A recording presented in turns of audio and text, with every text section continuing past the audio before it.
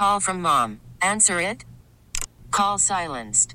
Instacart knows nothing gets between you and the game. That's why they make ordering from your couch easy.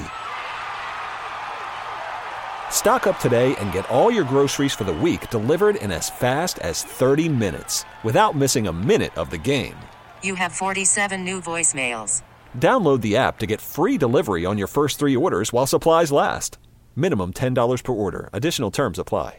Thanks so much, everyone, for joining us for another episode of Ask the Expert North Texas. I'm Kristen Diaz, joined by Homaida Hassami. She is the president of the Iranian American Community of Texas, joining us today to kind of give us an update and educate us about what is happening right now in Iran. Homaida, there are a lot of headlines right now. There's a lot of rioting and protests that are happening there in the country. Why is this happening? Hi, Kristen, and thanks for having me on your program, and hi to all your audience.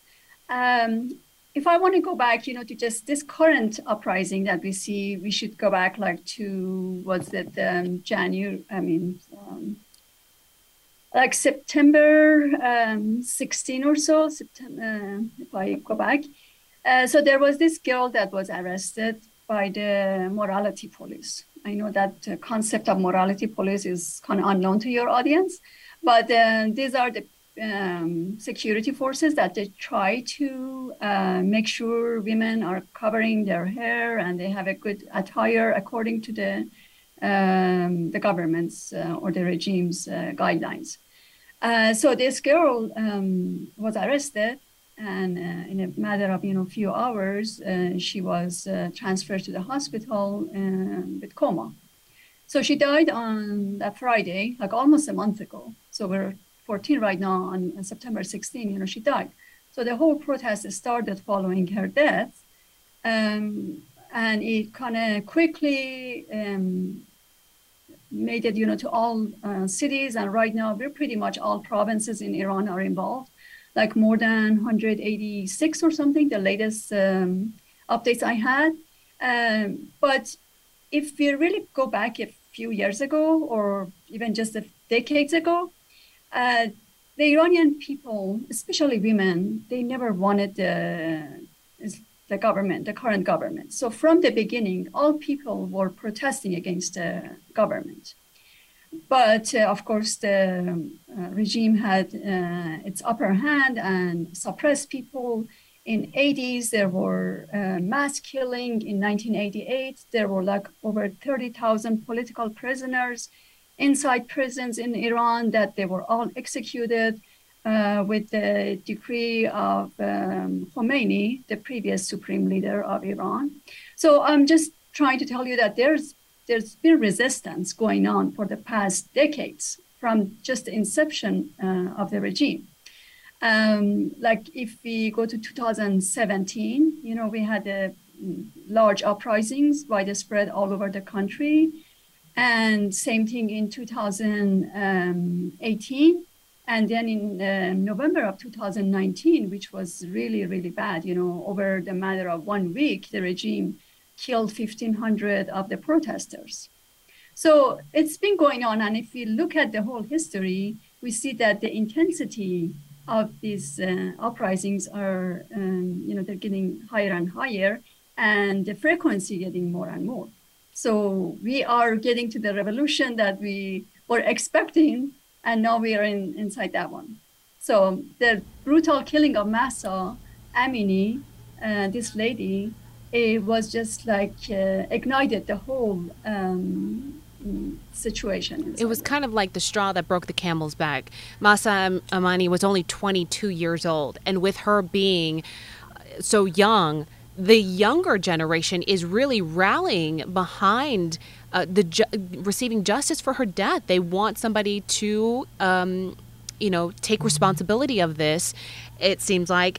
Tell me about how the younger generation is now taking over this revolution. The younger generation, of course, they are introduced to internet, so they can communicate, they can organize themselves, and those are the people, especially women, are leading, this. So this is really, it's not surprising to us. as I told you, the resistance has been going on. And the leader of the resistance, Iranian, the main Iranian opposition group, is a woman.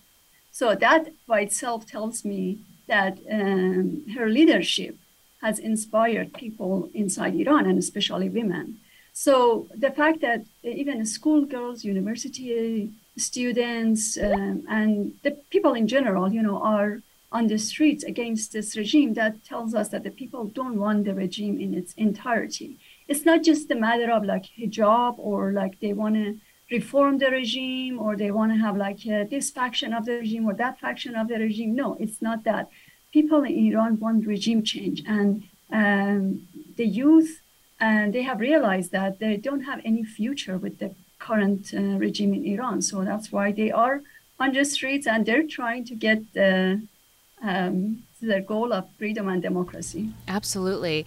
So we have a lot of Iranian Americans. Your organization has it right in the title. So many people who are looking for ways to help or support those that are trying to fight for justice and, as you mentioned, democracy.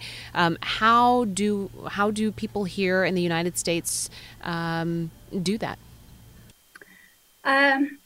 First of all, is like, educating people. What you're doing is great, because first of all, people need to know what's going on, and the fact that people don't want the regime. So that's one thing. So we have to advocate for regime change. We have to, we can write to our representatives to help Iranian people recognize their rights, their right to self-defense. Because the regime is a brutal regime. It's going to kill, it's already out there with the machine guns, with the heavy weaponry, to kill people. So it's important that, we recognize the right of people for self-defense. And also we can advocate for free internet, because what the regime does, it cuts down the communication by shutting down the internet or slowing it down. And so that's important that we have, we can advocate for that one to help Iranian people communicate. And as you mentioned, we had our own rally like a couple of weeks ago, and there are other groups that there are Iranians, there are other people who are on the streets trying to get the attention to this and support Iranian people. So we're going to be joining them. There's, as a matter of fact, I think tomorrow there's a rally again organized by some other groups. So it's good to be out there and advocate for what people, Iranian people want, especially women. So we're looking forward to have free Iran, after this revolution is over. Thank you so much for your time today and for educating us a little bit more about what's going on. This is still a very, as we like to say in the news world, an active situation, right? This is still developing. There are still protests and riots that are happening in Iran. So I'd love to keep in contact with you as things develop and get another update soon. Thank you so much for your time. Sure. And if I may add, is something that, I was old enough to see the previous revolution in 1979. And I can see a lot of similarities. Wow. People back then, they were revolting against the Shah, another dictator. Mm-hmm. And so I can see that Khamenei, the supreme leader, comes in and tries to other members of the regime come and try to cajole the people and try to appease them, but people are not going to accept that. So people are going to revolt this dictator, the same thing they did with the Shah's dictator. I appreciate your time, Christine. Homeida Hassami, thank you so much. We appreciate it. T-Mobile has invested billions to light up America's largest 5G network, from big cities to small towns, including right here in yours. And great coverage is just the beginning. Right now, families and small businesses can save up to 20% versus AT&T and Verizon when they switch. Visit your local T-Mobile store today.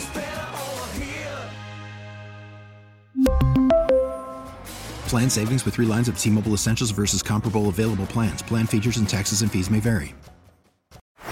baseball is in full swing. NBA playoffs are heating up, and your NFL team is gearing up for training camp. Listen to the latest on the teams you love here on the Odyssey app. The biggest sports radio stations in the country, providing unrivaled local coverage of their teams, all in one place. Exclusive interviews with players, coaches, and team executives, streaming live and always available on demand. Stay in the know with your favorite teams right here on the Odyssey app.